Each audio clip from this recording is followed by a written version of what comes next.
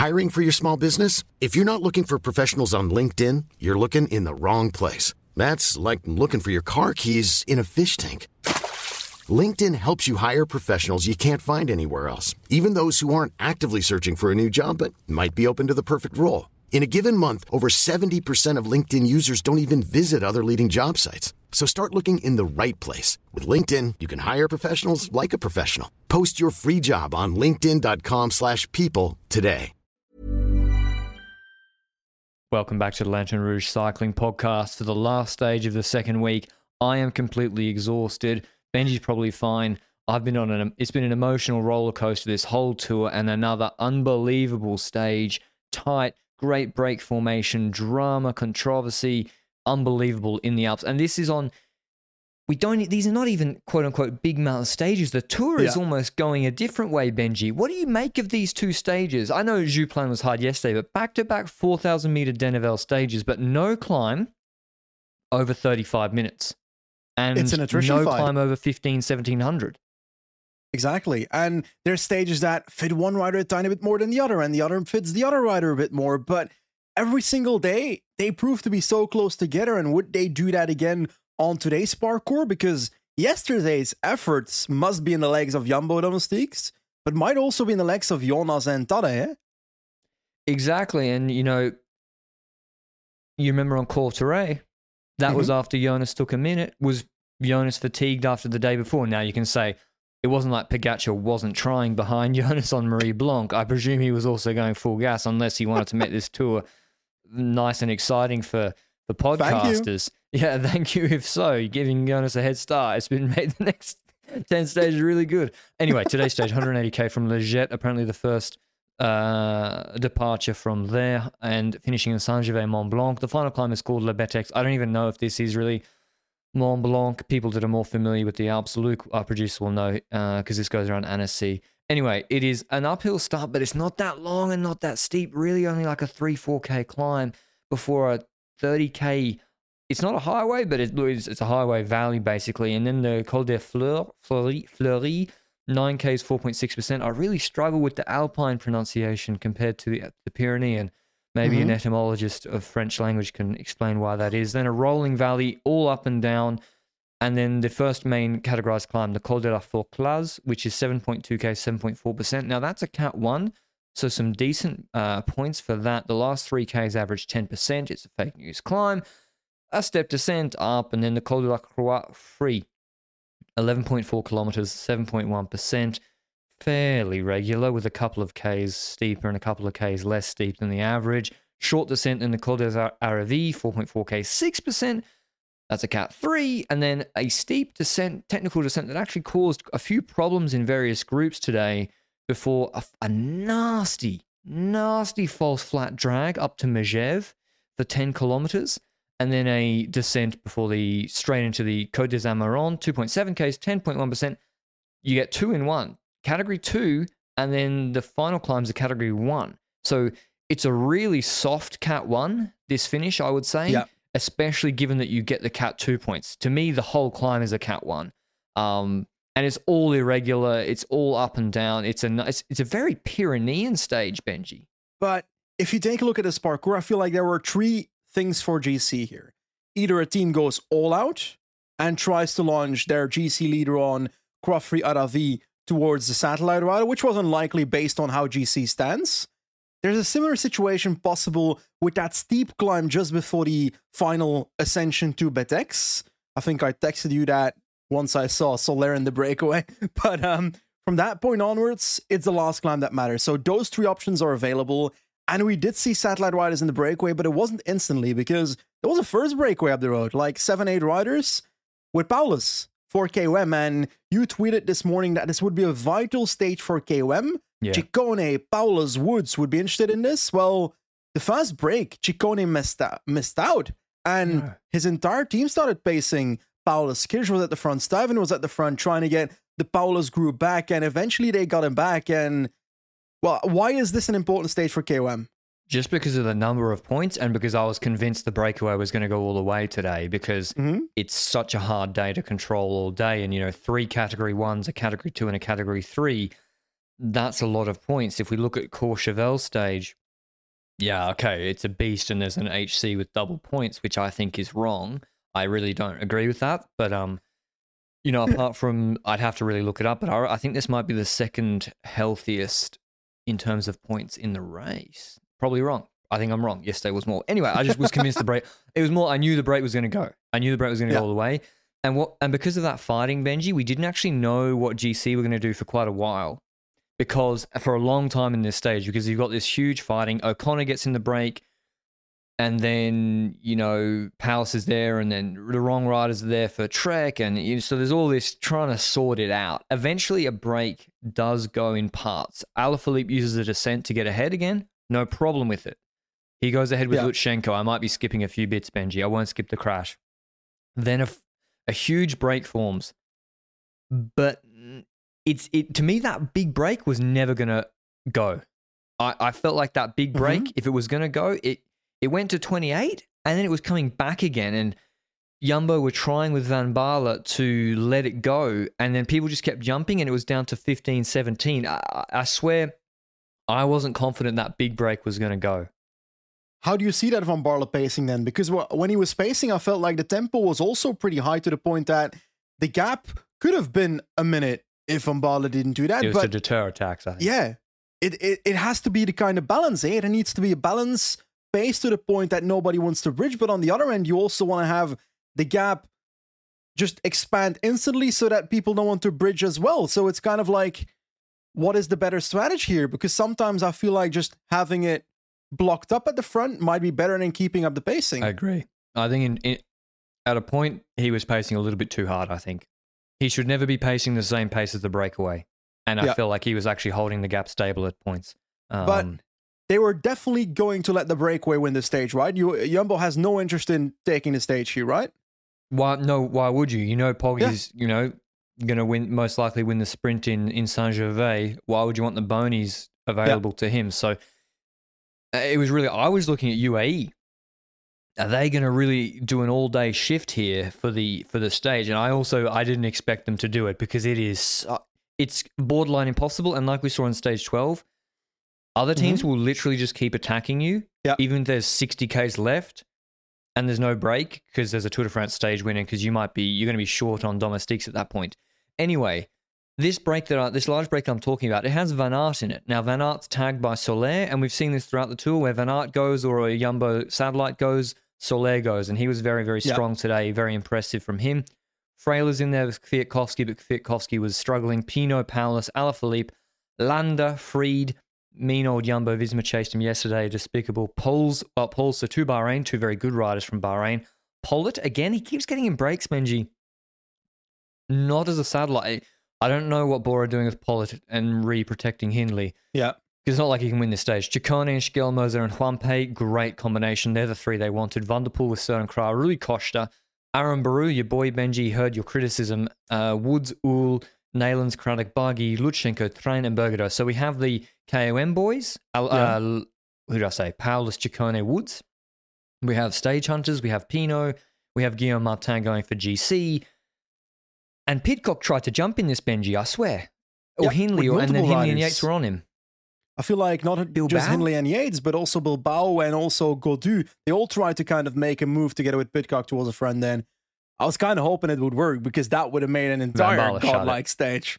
But like you say, Jumbo was interested in shutting that. They wanted to break that, can have a larger gap so that they don't necessarily have to control it at 3, 4, 5 minutes, even though they probably still wouldn't do it at 5 minutes, probably 7, 8, 9.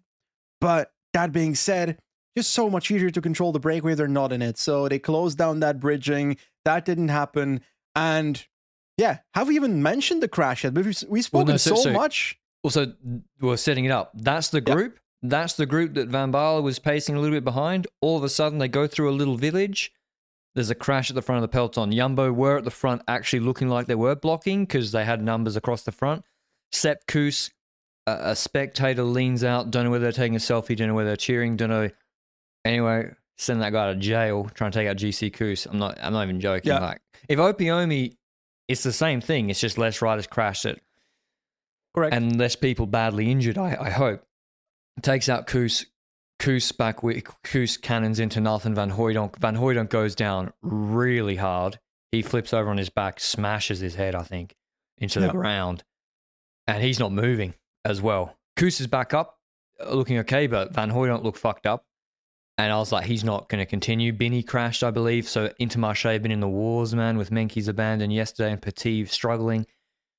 And yeah, it's just, I mean, we know the listeners of this podcast they're not the target for this, Benji, that, put selfie sticks or flags into people's spokes. Yeah. If you are, turn off your subscription on Apple Podcasts or Spotify, wherever you listen, or the YouTube. But I don't think our audience is, but, it goes without saying, this sucks. I don't know what you can do. The tour runs these campaigns about respecting the riders too, Benji. Like, there's so many people on the route that the law of averages says this might happen.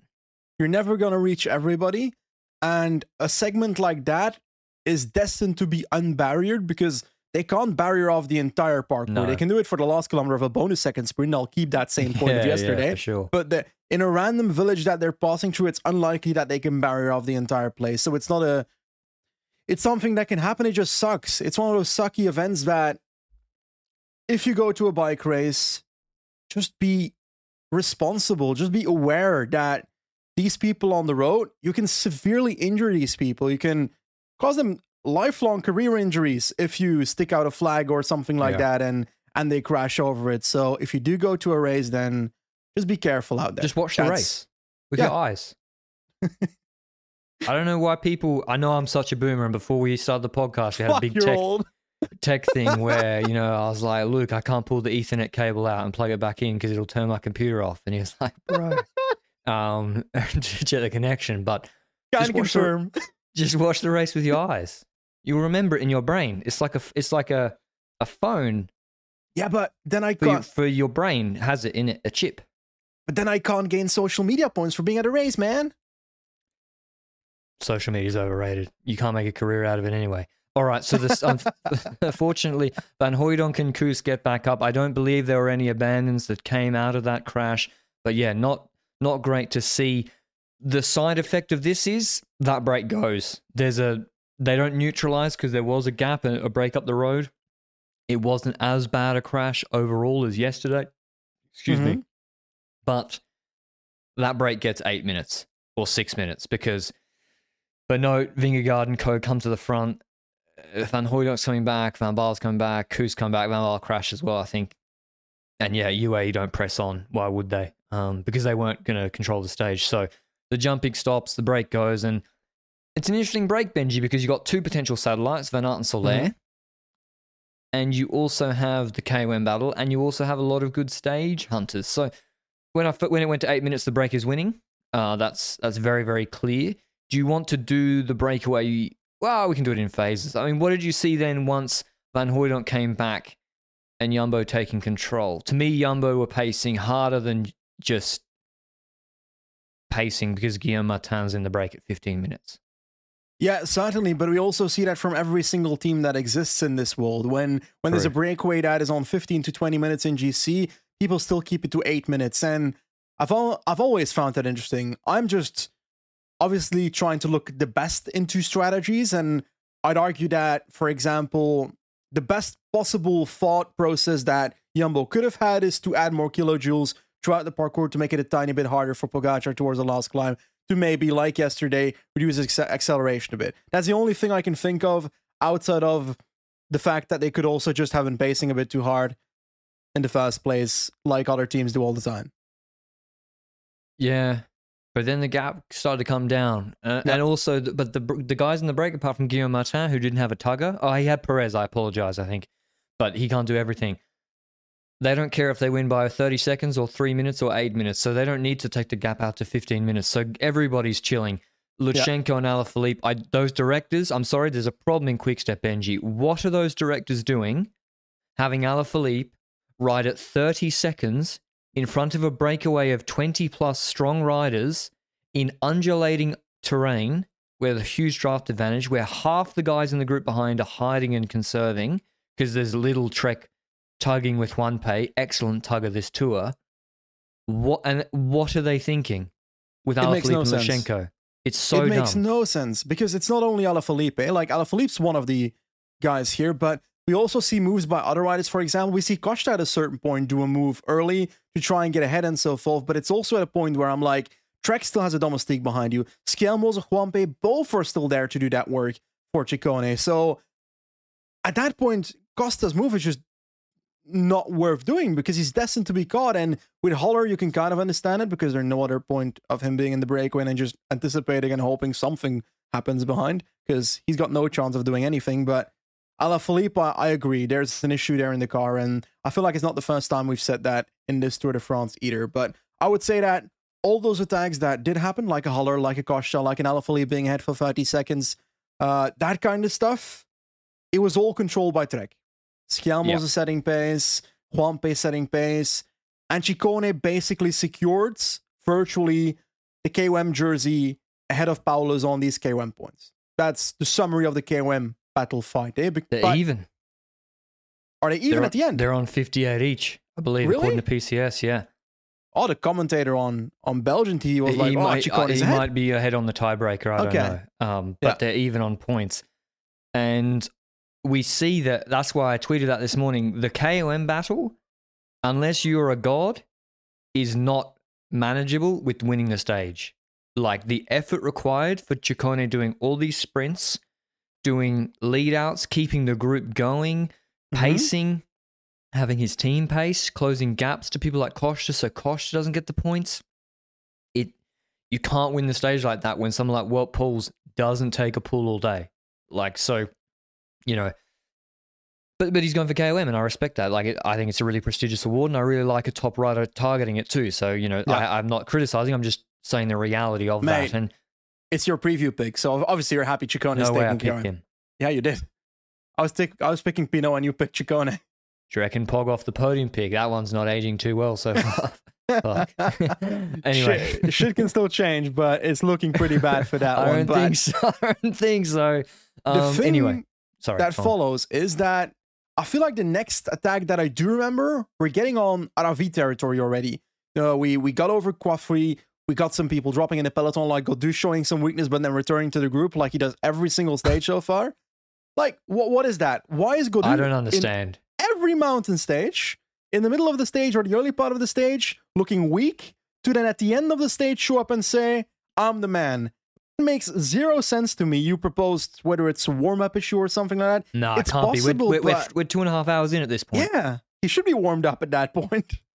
My explanation is, Jumbo, this is a nice segue. Jumbo was setting a hard pace. Okay, It's not dropping lots of people, but the gap is coming down to a breakaway, which does have Ciccone pushing on. And so Laporte, Van Hooijdonk drops, he can't do anything today. And I was curious, what would Jumbo do now would UAE sense weakness, Benji, with Koos questionable after crashing, Van Baarle's crashed lightly, Van Hooijdonk's crashed heavily, and he's gone for the stage. What would Jumbo do? What would UAE do? And Jumbo looked like they just kept to the same plan as yesterday, maybe a little bit less ferocious. Yeah, definitely. Pacing super hard. But it was still a heavy pace. And I believe that 5%, 6% when someone like Van Baarle is pulling really hurts Gaudu because he sits very unaerodynamically on the bike. I'm not sure what time he is behind Genius. I'm not sure what sit he's taking in the bunch. I think those hurt. It must be that because then on the steep final climb, he's really good. I'm going to tell you that if the crash doesn't happen at the start, Van Baarle keeps pacing, Van Hooijdonk paces after him, and they do this regardless of what happens with the breakaway in terms of gap. They don't care about the breakaway. No. No? They don't. No, I agree. I'm saying no, they don't care about the breakaway, yeah. Okay. That no was very ferocious, man. Okay, so I just, based on what they did afterwards, I would have expected them just to keep on going, but that crash kind of dented their plan, I think, of doing that in this stage. But in the breakaway, we did see action from the satellite riders. Was it an RV, I think, where Soler decided to attack? He had an advantage. He was faking, dude. Did you see him faking the whole climb on Croix-Free? The whole climb. And I'm like, Mark, you won Tour de l'Avenir. You've won Grand Tour stages. You set a ferocious pace on Grand Colombier 3 days ago. You're not dropping before Hugo, who I like as a rider, but you're not dropping before him on 7%. Come on, we know. And the tell was, on the top of Croix-Free, he's been lollygagging at the back the whole time. He just moved onto Wout van Aert's wheel in like 20 seconds up the whole line in the wind before that descent for RV. And then, yeah, he attacks Benji. And I was like, is he a satellite or is he going for the stage? Is he doing Solaire things where he's like, if I'm solo ahead, you can't call me back? I reckon it might have been the latter because it doesn't make sense for him to attack on RV, even because you only had no signs of doing anything on Quaffrey and RV at that point in the race. Exactly. So I think he was trying to get ahead and see what that situation would bring. Because he did have company, but not instantly, right? Because he was getting over the top of RV, and Van Aert shoots from the group behind, like proper speed. Nylund tries to follow instantly, but gets on a bit of a gap, but then returns to his wheel. And I think Poels was the next one to try and close that down as well. So those three riders go into the descent, go towards the man ahead, Solaire, and we get this four-man group for a bit, but Solaire's the weaker descender of the four, and I didn't know Solaire was that bad at descending. It's since his crash in País Vasco. Oh, that explains. So let's hope he gets ahead of that again. But there was a crash in a descent though, and it's a really weird one, right? Yeah, it's kind of like the Jay Vine one in the Vuelta a couple of years ago, where not a car this time, but Neylands called for the bike. Let's start with that. Neylands calls for the bike, the Vittel neutral water bike on four wheels, I think. Yep. And it comes up. And it's around a left to right bend. He's called it up, and they're not going full descending, but they're going fast. They're carrying a lot of speed. And Neylands, one hand off the bars, goes to take the bid on, and Neylands, I don't like blaming riders, but to me, Neylands moves basically diagonally towards the wall, into the bike, and crashes him. So like slides out. He clips the bike and slides out. So inattentiveness leads to this moment from Nylund's to do this at this moment, this mistake in this corner. But I say it's about 90% Nylund's fault. But I'll be honest, I feel like it's 10%. The fact that 10% that a motorbike with water bottles should not be accepting the requests of Nylund's to give water in that corner in the first place. Like, it's pretty obvious that it's not a place to give water bottles to riders. So 90% Nylund's, 10%, there should probably be a rule in cycling that water bottles shouldn't be given in those kind of descents.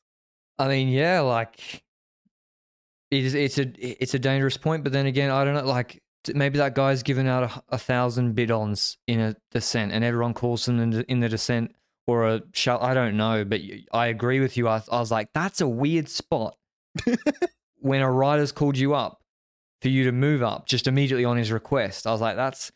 Anyway, it's really unfortunate. He goes into basically a wall, stops him going over the edge, which is brilliant, and he gets back up and I think finished the stage. It's brilliant that it stops him from going over the edge, but it probably still hurt quite a bit. And but I thought when he was crashing, I mean, he could break. I thought when he hit that wall, I was like, your shoulder's done. See ya. Yeah. But he got back up, so he mustn't have broken his collarbone. So thankfully, he's still in the race. I'm also always questioning when I'm watching these races. When I watched it yesterday, Daniel Martinez's crash in that early big crash at the start of yesterday's stage. Then we see Van Hooydonk's crash. Then we see this crash from Nylund's. I'm always hoping that there's a proper concussion test because yesterday Martinez had time to get tested. Race. I don't know if he properly got tested. Maybe he got properly tested on the road concussion test, but there were no signs yet. But afterwards, he was taken out after the stage for having a concussion or signs of a concussion. So I'm just hoping that every single time someone crashes like this, that they take concussion seriously because they're worse than you probably think. To be fair to Ineos, I think they're quite good with it. Yeah. From what I've seen, I think Ineos are quite good with taking it very seriously. It's also, is Ineos instantly there and maybe the medical person of the race? Like, it's not always Ineos that gets to choose to put a rider on a bike instantly, yeah? Yeah, so, I don't know. Anyway, Neylands crashes. That brings that group down to 3 riders. We'll focus on this. We'll focus on the breakaway first and go back to GC. So Neylands pulls Solaire. Solaire, at this point to me, I'm like, both Van Aert and Solaire are going for the stage. You can't convince me otherwise. They have an 8-minute gap, 7-minute gap. Both of them have a 33% chance to win the stage, let's say. They're going for the stage. And then there's this false flat plateau. Again, an uphill drag. Solaire comes back. Solaire and Wout are pulling hard. So this is why I was like, everyone's pulling hard. Maybe pulls a little bit less because he's got Landa behind. And that group behind was chaotic, Benji. Full Group 2 syndrome. Martin was trying to keep it going because he was trying to move up on GC. Ciccone and Trek had no legs anymore. It was a mess. And then I think someone crashed on a descent. Maybe Martin went straight in a hairpin. That let Uhl off the front. Gap, they were done. Never coming back. Gap ballooned in the valley to 130. And then in the descent before Amiron, before the climb started, Van Aert attacked again because he wanted to get rid of Soler. And they obviously, so we saw Soler's weakness in the previous descent. So to get ahead of him, and also in the run into Amiron, you can really kill a guy with two guys working ahead. You can put him under a lot of pressure. So maybe I would also say, Benji, Wout van Aert did way too much in this stage. Way too much. I don't know why. When the he wants gap to win was, the stage. I know he wants to win the stage, but when the gap is 8 minutes, going, let's go 2 hours back. The gap is 8 minutes. Trek have numbers. EF have numbers. You're not interested in KOM? Yep. Why is Soler never took a pull before he attacked? Never took a pull. Why would he? Yep. And when you see satellites normally, they never take a pull. And you can play that card and then go for the stage. And I don't know why he was up front, bossing the break, closing gaps. I was like, that's not your job. And I also think other guys would have shut it at that point. It was too early in the stage. They wouldn't have been like, oh, you're Van Aert, I'll let Ciccone literally just walk off with the stage. I completely agree. And it came to the point that we had Wout and Wout ahead because Soler was behind because of that descent. Nans was behind because of the crash. So Wout versus Wout is looking like the battle we'll have for the stage. And I was curious, what is Soler going to do now? Is he going to wait or so? But he kept on trying to get back, and he kept on sitting about 20 seconds, 10 seconds, sometimes 7 seconds behind them on the flat section towards the steep start of the final climb. Because like you said, it's in two parts. First 2.7-ish kilometers at 10%. Very then steep. we've got the actual non-rampa in Humana, the proper Humana climb, the human climb at the end. So that steep section, that's in Wout Poels's favor. That's obvious because the dude's much lighter than Wout van Aert. So physics says that Wout Poels should be able to get up that easier. Then again, there's a lot of light riders that dropped when Wout van Aert was pulling yesterday. But Wout Poels is a competent rider. He's inconsistent though, I swear, because I feel like I haven't seen him for this entire Tour de France. But now he's at the front and he's fighting for a potential stage win. And I was shocked at this point because at this point I went on to First Cycling and I took a look and I saw that he had not won a Grand Tour stage ever. This man has been at the front of Angliru, pacing for absolute legends in the sport. He's been doing that for Sky back in the day. Like, what the hell, man? Yeah, but when you hear Thomas talk on what's occurring, then you understand why. It's very conservative, the mindset back in the day, and still so.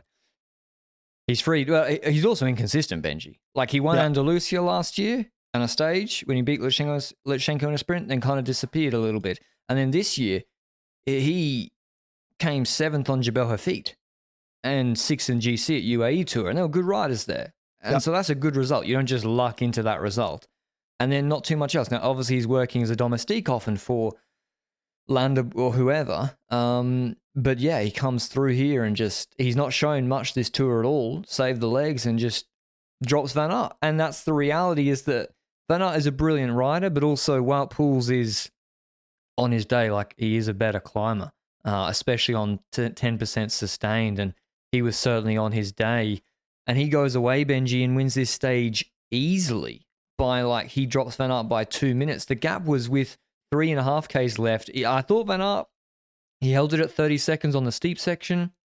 Then it goes 7K, 7%. I was like, all right, if Van Aert has any chance, the gap needs to start moving down pretty quickly on the 7% sustained section. And it didn't. It actually started going the other direction. And then I was like, Poels is running away with this. Forget about other breakaway as well. They're done. But at that point, I'm thinking, at what point should Soler and Wout start thinking about what's happening behind? Where UAE is starting to show signs of wanting to do something with the race and maybe draw back? Or should they stay in second position, Wout van Aert, for example, in case something happens to Wout Poels? Because it's always possible that he punctures uphill. It's very unlikely, but it's not impossible. So you're kind of balancing that out. I would probably choose to help the leader behind once the gap is around 50 seconds, something like that. I feel like Wout tried a bit longer than that. Soler even tried a bit longer than that to hold on to Wout van Aert's wheel, also in a lost position. And let's switch to the peloton first, no? Or should we finish on the breakaway first? Van Aert didn't wait. I think he should have. When the gap when it was 3.5 Ks left, 1 minute to pools, I think he should have waited. He has a gap of 6 minutes to the GC group. You don't know what Kuss is like. Jonas could get dropped. 2 seconds, 1 second. I mean, you can say, how much can he help? He might help a little bit. I don't know. Agreed. And UAE did put in the order for Soler did wait. He did. And he waited at the top of this climb when he was done. So he put in the clutch a bit earlier. Anyway, GC. Jumbo-Visma have been pacing all day. They've been quite impressive with Van Baarle, Benoot looking good. They get to the base of the climb. UAE time. And I was like, this is very, very similar to Mont. And Bjerg comes through, big chainring, bang, drops into the small chainring, bang, on the steep section. Peloton blown out the water. Gaudu looking good. Hindley there. Rodriguez there. Pidcock struggling a little bit. Bjerg pulls off. Grosschartner starts pulling. And then I was like, Poggy's not going to go long again. Because there was a period of the UAE pacing, Benji, where no one additional was dropping. This is what often happens when UAE pace. They drop everyone that's going to be dropped, and then it's a status quo group for quite a while. Yeah. It's interesting because we saw the same thing with Marca yesterday, for example. He put that initial burst, a bit higher tempo, and then it slows down a tiny bit. But like you said, we had Bjerg, then we had Grosschartner, who's been having a really good Tour de France, to be honest. So credits to Felix, because I've been really impressed. Medium mountain domestique, but I swear that he survived pretty long yesterday for a medium mountain domestique. And when it comes to the further parts of this climb, we see that Majka takes over, and Majka's pool was relatively long, but I swear that it then switched to Adam Yates quicker than I expected, and Adam Yates did it for quite a while. And let's indicate for a second, when Majka takes over, the group goes down to Pogačar, Vingegaard, Kuss, Rodriguez, Gaudu, and Benoot. Yeah, Hindley dropping, Pidcock came back and dropped. How's Benoot there? Dropped. Pardon? How is Benoot still there? Good after fatigue. Actually shocking that he was still there. I was super shocked. Gaudu, after being weak middle of the stage, once again there. Same exact thing, huh? I don't understand it. Anyway, good on him, because good on him. And yeah, Pidcock dropped again, but he actually was finishing. I need to see the overall results. But yeah, Kelderman gone before Benoot. Kuss is there looking. I mean, Kuss is there, but I'm like, I don't know if he's going to be prime Sepp Kuss, the Eagle of Durango flying. And anyway, that guy shouldn't be riding for Jonas, right, for his own GC results at this point. And he crashed today. That. Yeah, because of the crash. So he's got to defend his GC. Majka's pool, Benji, to me was, you're right, it wasn't a typical one where normally he blows the doors off everybody. Yeah. It was very low cadence too. And then, Yates takes over, and that's when, Yates is the third best climber in this race. Yates is better than Kuss the last 2 days. Yep. And he drops everybody except Vingegaard and Pogačar. Pogačar has Soler ahead right now. Jumbo-Visma still have Wout van Aert up the road. This is long, though. Because it's difficult because the kilometre markers were sort of the poles, but this was for the GC guys, 5Ks to go. Yeah. Like a good portion of the Betex climb left. Yeah, there was a pretty large portion left, and that's where it starts getting intriguing, right? Because Adam Yates sets that tempo. He keeps that tempo for a bit. But Pogačar at a certain point lets his wheel go. And this was through like a little bit of a bend to the right side. And I'm like, I thought Poggy was going to attack because he lays off before he attacks. Exactly. So either Pogačar attacks from that wheel, but he decides not to do that. And he lets Adam Yates just ride up the road. And now I'm thinking, they're trying to make kind of a relay station, kind of a rider up the road, so that Pogačar can attack from Vingegaard towards Adam Yates to be able to sustain the gap that he makes, unlike what happens yesterday. That's the thought process I'm having live as the race is ongoing. And about a minute later, I see Adam Yates in the wheel of Soler. I had completely forgotten Soler existed at this point. That's the beauty of satellite riders that get dropped out of the breakaway. They don't have a camera on them. And exactly. So everyone forgets about them. And from that point onwards, how confident were you that when Pogacar attacks towards take it back Animates a and second. Soler, okay, You're assuming that you're forgetting the Pogacar bluff. Pogacar was faking. yeah, of course, But he was like looking down, he flicked Vingegaard, he was yeah, fake. but not a It was- single soul believed he was really suffering. But then what? I think Vingegaard played this really not the best. I think Vingegaard had good legs at the end here. I don't know what he was doing. He was caught in two minds. Yeah. He doesn't take over from Pogacar. Totally fine. Okay, you know he's bluffing. You're not going to drop him. I don't think. And based on Pogacar's later burst, you're probably not going to drop him. And so why, when Rodriguez comes back, do you take Rodriguez wheel or not counter hard off Rodriguez wheel just once? And instead, Vingegaard goes in front of Pogacar now, has to look behind him. The rest of the climb is no longer in his wheel.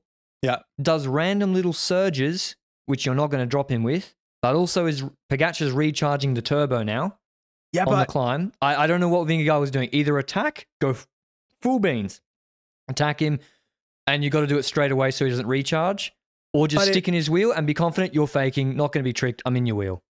I agree. And a bit later, we saw that the fact that he wasn't attacking benefited the chase of Adam Yates and Soler, because Carlos Rodriguez came back. He came back to the group of Pogacar and Vingegaard, and he started pacing for them with Vingegaard in the wheel of Rodriguez and Pogacar in the third wheel, because Rodriguez is thinking, I got to get back to Adam Yates as fast as possible, because this man, he's not close to me in GC, but I want to make sure he doesn't get closer in GC. How close? 2 minutes, right? 19 seconds? Oh, shit. I thought it was 2 minutes. My bad. No. Anyway, that explains that he was pacing hard. Everyone laughed at me saying GC Yates was good. Okay, yeah, Mate. listen, he hasn't been better than Poggy, I'll grant you. But he's been pretty good.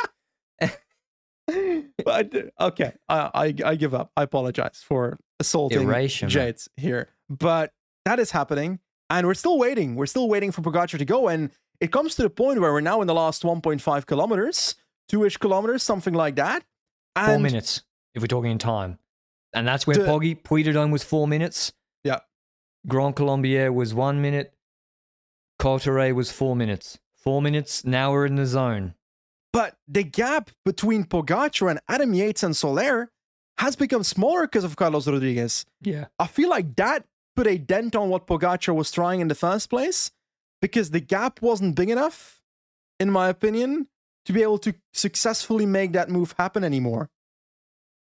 No, I disagree. Okay. He had plenty of time to gap Vingegaard off. He gapped Vingegaard off the wheel yesterday in the first 10 seconds of his acceleration. Yeah, but yesterday I believe that Vingegaard chose to stop earlier than And he could have stopped to not choke completely. Maybe. That was the final 2K. Maybe. I think UAE did a pretty good job. Maybe Rodriguez messed up a little bit.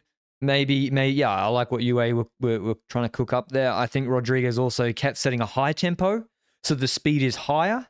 And so when Pogacar is attacking, if Vingegaard is basically riding at 250 watts in front of Pogacar, Pogacar's fully freshened up.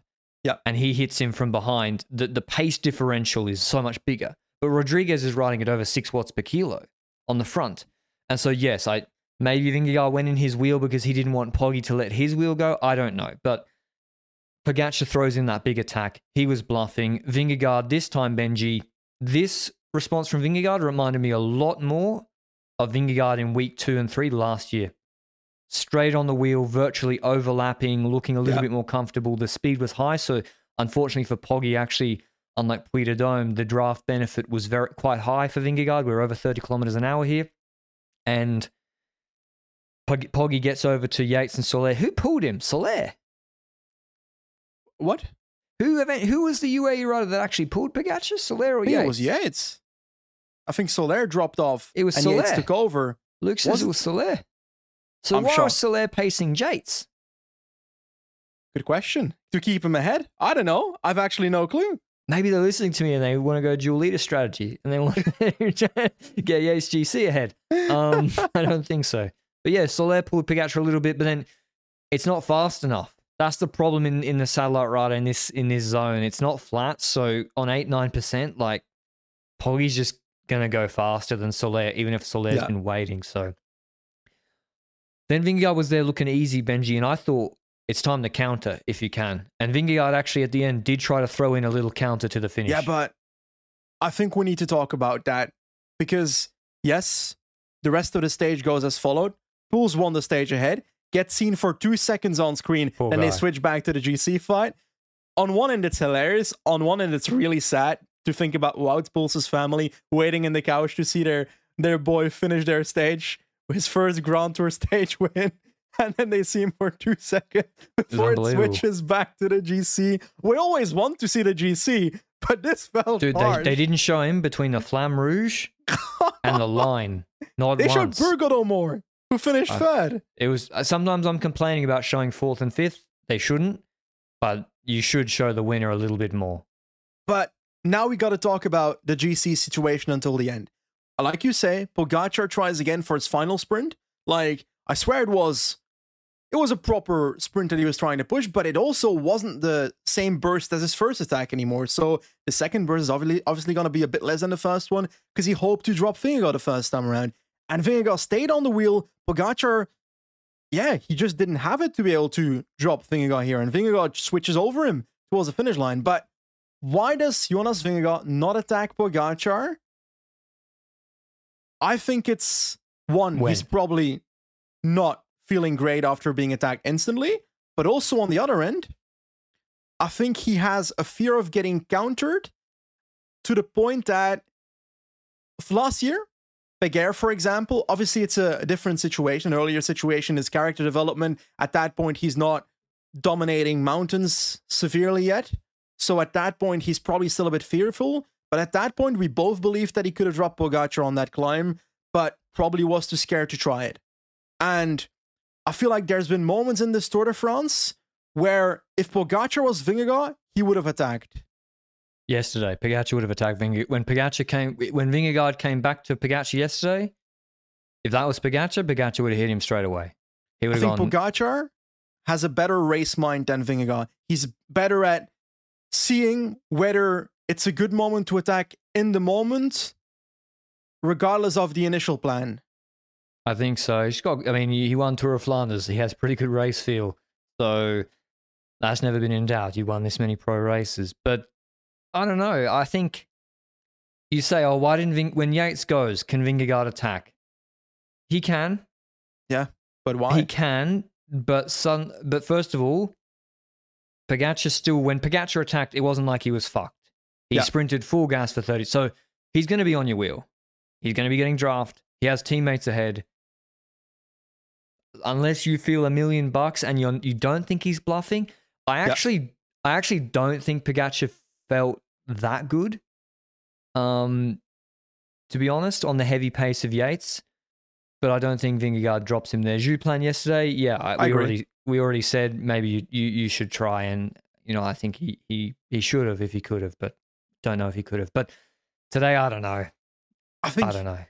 It's already a win for Jonas Vingegaard that he doesn't lose time to Pogacar at this finish, moral because victory this for sure. Was definitely a finish where Pogacar should have taken time on Vingegaard for his benefit. It's a better finish for him. It was kind of like Grand Colombier, where I expected 3-4 seconds in a final punch like that, but Vingegaard stayed on his wheel, and I'd argue this is a moral victory for Jumbo-Visma, but it doesn't mean anything, eh? The time trial's coming, Cor-de-la-Loze is coming.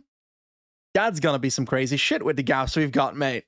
Well, I'll do the stage. Pauls wins ahead of Van Aert, second, Burgodo third, Craddock fourth, Landa fifth with Pinot sixth, Martin, then Schkelmoser, Guglielmi, Barguil, Ciccone finished on 5:35 behind the breakaway, so that goes to show how much the KOM battle takes it out of you. In terms of GC, Pog, Vingegaard, same time. Adam Yates, 20 seconds back. Carlos Rodriguez, 38 seconds back. That goes to show, he was with them with a K to go or something, and gets put on 38 seconds. Crazy. Sepp Kuss finishes fifth of the GC guys on 7:05, so a minute and one back behind them. 10 seconds ahead of Gaudu, 20 ahead of Bilbao. Gold does a decent performance again. Yates and Pidcock worked away. Who lost a lot of time today? Let me have a look. In terms of GC, Vingegaard maintains his 10-second gap ahead of Pogacar. C-Rod loses a bit of time to Yates, but still stays in third. But Hindley loses a lot of time. So Yates is on 19 seconds behind Rodriguez in fourth. Hindley is in fifth on 6:38, so he's over a minute behind Rodriguez now. Kuss solidifies his sixth position on 9:16, now nearly a minute ahead of Bilbao in seventh, but quite a bit away from Hindley, but maybe fifth is possible if Hindley still suffers from that crash. Yates in eighth moves down Simon, 30 seconds behind Bilbao, and then Gaudu actually moves into ninth on 14:07. Guillaume Martin moves into 10th in a very Guillaume Martin way from the break on 14:18. But the reason that Felix Gall loses his two positions is because he did have a mechanical, I think, in the descent. Was it the descent after the steep section?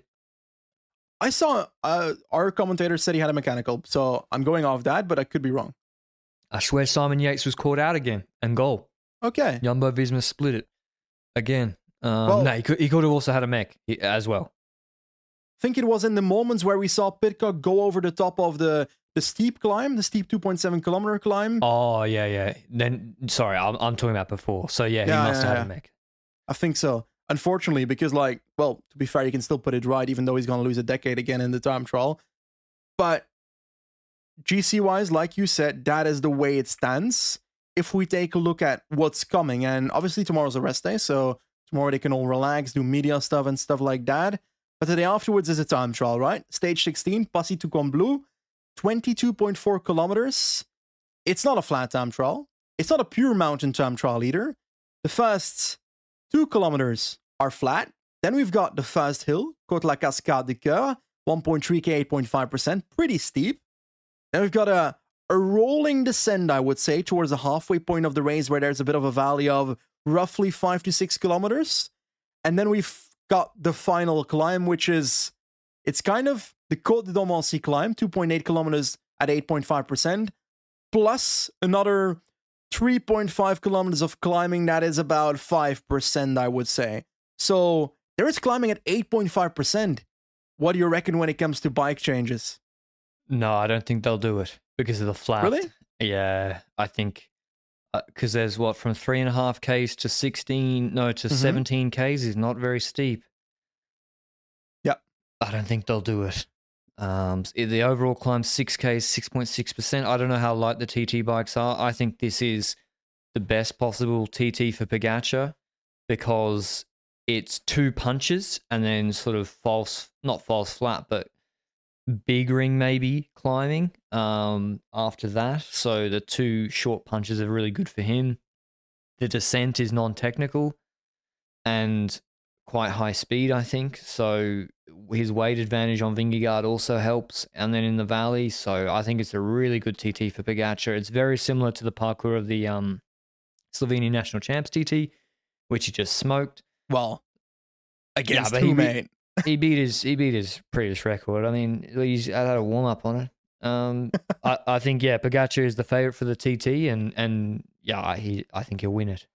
Yep, I think Pogačar is above Vingegaard for me as well. But I do feel like the thing with Jumbo-Visma time trials this year, we've said it numerous times. I've always felt like there's been 90% of the time trials they did, obviously not the Roglic Mountain time trial, and there's also been a good Roglic Giro time trial in there as well that was flatter, but the rest of the time trials I was always like, ooh, this is kind of 1-2% under what I expected. And that also pushes me to saying Pogačar will have an edge on this time trial. Regardless of Vingegaard last year doing better time trials than Pogačar, I still have that feeling for this time trial. So, could be wrong, but I agree with you that Pogačar should have the edge on this time trial. But when it comes to other GC positions, do you see major change in GC? Because we've seen good time trials from Carlos Rodriguez in the Vuelta last year, for example. Hindley's had better time trial skills this year. Rodriguez should be able to keep a 1:17 gap on that time trial on Hindley, especially knowing the crash of Hindley happened recently. He's 19 in front of Yates. Adam Yates' time trial he will smoke it. Is good, eh? Yates will smoke it. I think he'll podium the TT. That's possible. I don't know. Podium, he's going to be close, but it's podium 600 is big, meters climbing, and he's 60 kegs, and the UAE setup is fast. and he can go into the podium on GC. Possible. And UAE also really care about that too. I think Yates is going to do a really good TT. Is it beneficial for Jumbo-Visma that Adam Yates gets to the third spot in GC so that UAE has to think about more things? Well, I think that they'll just keep doing what they've been doing, which is, I don't really know what they were doing with Yates today, to be honest, because Soler was up there. I don't really know. Maybe Pog was not bluffing. I doubt it. I think they'll just keep using Yates as a domestique, but then he keeps riding. And listen, when you're dropping everybody else who's a podium contender and you just keep riding, it's not a problem right now. So, of course, if Yates is somehow in the Alsace stage, caught behind a split, they're not going to drop all their team back to help him maintain third. But that's a very fringe scenario. They'll support him maintaining third as long as it doesn't hinder Poggy. Koos, Benji, can he maintain a minute on Bilbao and Simon Yates, a minute and a half on Simon Yates? I actually think after his Giro TT, I don't know how banged up he is. He was still dropped those guys on the climb today. I think Koos is going to do a good TT. The thing with Bilbao is that he was a good time trialist back in the day, but I feel like recently he's had weaker time trials in the last year and a half. So that's also what defines it. If he can find his old form back, or whether the equipment of Bahrain can get him to a decent spot, that's a very big question mark for me. And when it comes to the fight for top 10, then Gal, Martin, and Gaudu are not exactly the best time trialists, but I feel like Gaudu might be the best one of the three, because Felix Gal has said hasn't worked on his time trial skill at all, and they will do that at the end of the year because apparently his TT position is horrible or something, he said, and they don't have the time to fix it throughout the season, something like that, if I recall correctly from Tour de Suisse. So I think that will stay roughly the same, but the fight we're all watching is Vingegaard versus Pogacar, and I feel like it will be really interesting if Pogacar goes into the yellow jersey after the time trial, hypothetically, how he will ride on Col de la Loze. Because at that point, you start thinking, what if he starts playing? Because Col de la Loze feels like a moment where he should be defensive if he's in the lead. Because, it's... What do you reckon? What do we see on Col de la Loze? How much time gap do you reckon he takes? What's the range? He's currently 10 seconds behind, right? So I think he can take 25 to 45 is my range. I've got it closer. You think 45 is way too much? I do think 45. If he takes 45, Vingegaard's had a shocker. I think the max that Pogacar is ahead in GC for me in my head is 10 seconds after the time trial. He only takes 20 seconds in the TT. I guess Vingegaard is still a good time trialist and is a mountainous TT. I'm probably being too conservative, I think you are. But hey, Pogacar's had outrageously amazing time trials in the past, so it's always possible. So Vingegaard too, like in the Tour and the back end of the Tour. If Pogacar's 10 seconds ahead for Lowe's, that's uncomfortable. I think that's an uncomfortable gap. And also... But also, it's so tiny, the differences then still, because what if Vingegaard takes 20 seconds on Col de la Loze, then Pogacar's 10 seconds behind for stage 20. And like you said, that's a horrible situation to be in for Jumbo-Visma then on stage 20. Van Hooydonk might not be there to control it, Jesus Christ. So I think it's going to be a cracking TT to watch. My dark horse for a top 3 is Schelmoser. He came third in the Tour de Suisse up and down TT and whacked the climb on that. He did faster than Ayuso and Remco on the climbing part of that time trial. So Schelmoser, I think, will do a very, very good time trial. And he had decent legs today. So, Pogacar most likely will be the favourite for the stage. I mean, it also wouldn't surprise me if Vingegaard won the TT, Benji. Let's not act like he hasn't beaten Pogacar in TTs before. Like, I'm not saying this is a sure-run thing, but I do think... I don't know. And Vingegaard's in the... they're both in the organizer skin suit, so that evens out. The battle is finally poised, Benji. We won't have a rest day podcast tomorrow, but man, this second week has been crazy. Mathieu Jorgensen has not been on the level of Romani in this race, I would say. But his time trial there, that mountain time trial that Ayuso won in descent, was fucking good. Think so. No, that was good, but I don't. There's too much uphill at the end. The Watts will be too different from the GC. I think guys. so. I think GC guys win this. You're right. Yeah, like Van Aert won't be able to compete for a podium result. I don't think on this. Anyway, GC Kuss wins for TT. Let the Eagle of Durango fly. Get out of here. But yeah, that's all from us. What a second week. Thanks for all your support. It's been unbelievable, hectic, and man, the Tour de France, we could not hope for a more finely balanced race going into that third week. Enjoy the rest day. We're going to be taking one tomorrow. And yeah, we'll see you with a recap of stage 16 on Tuesday. Till then, ciao.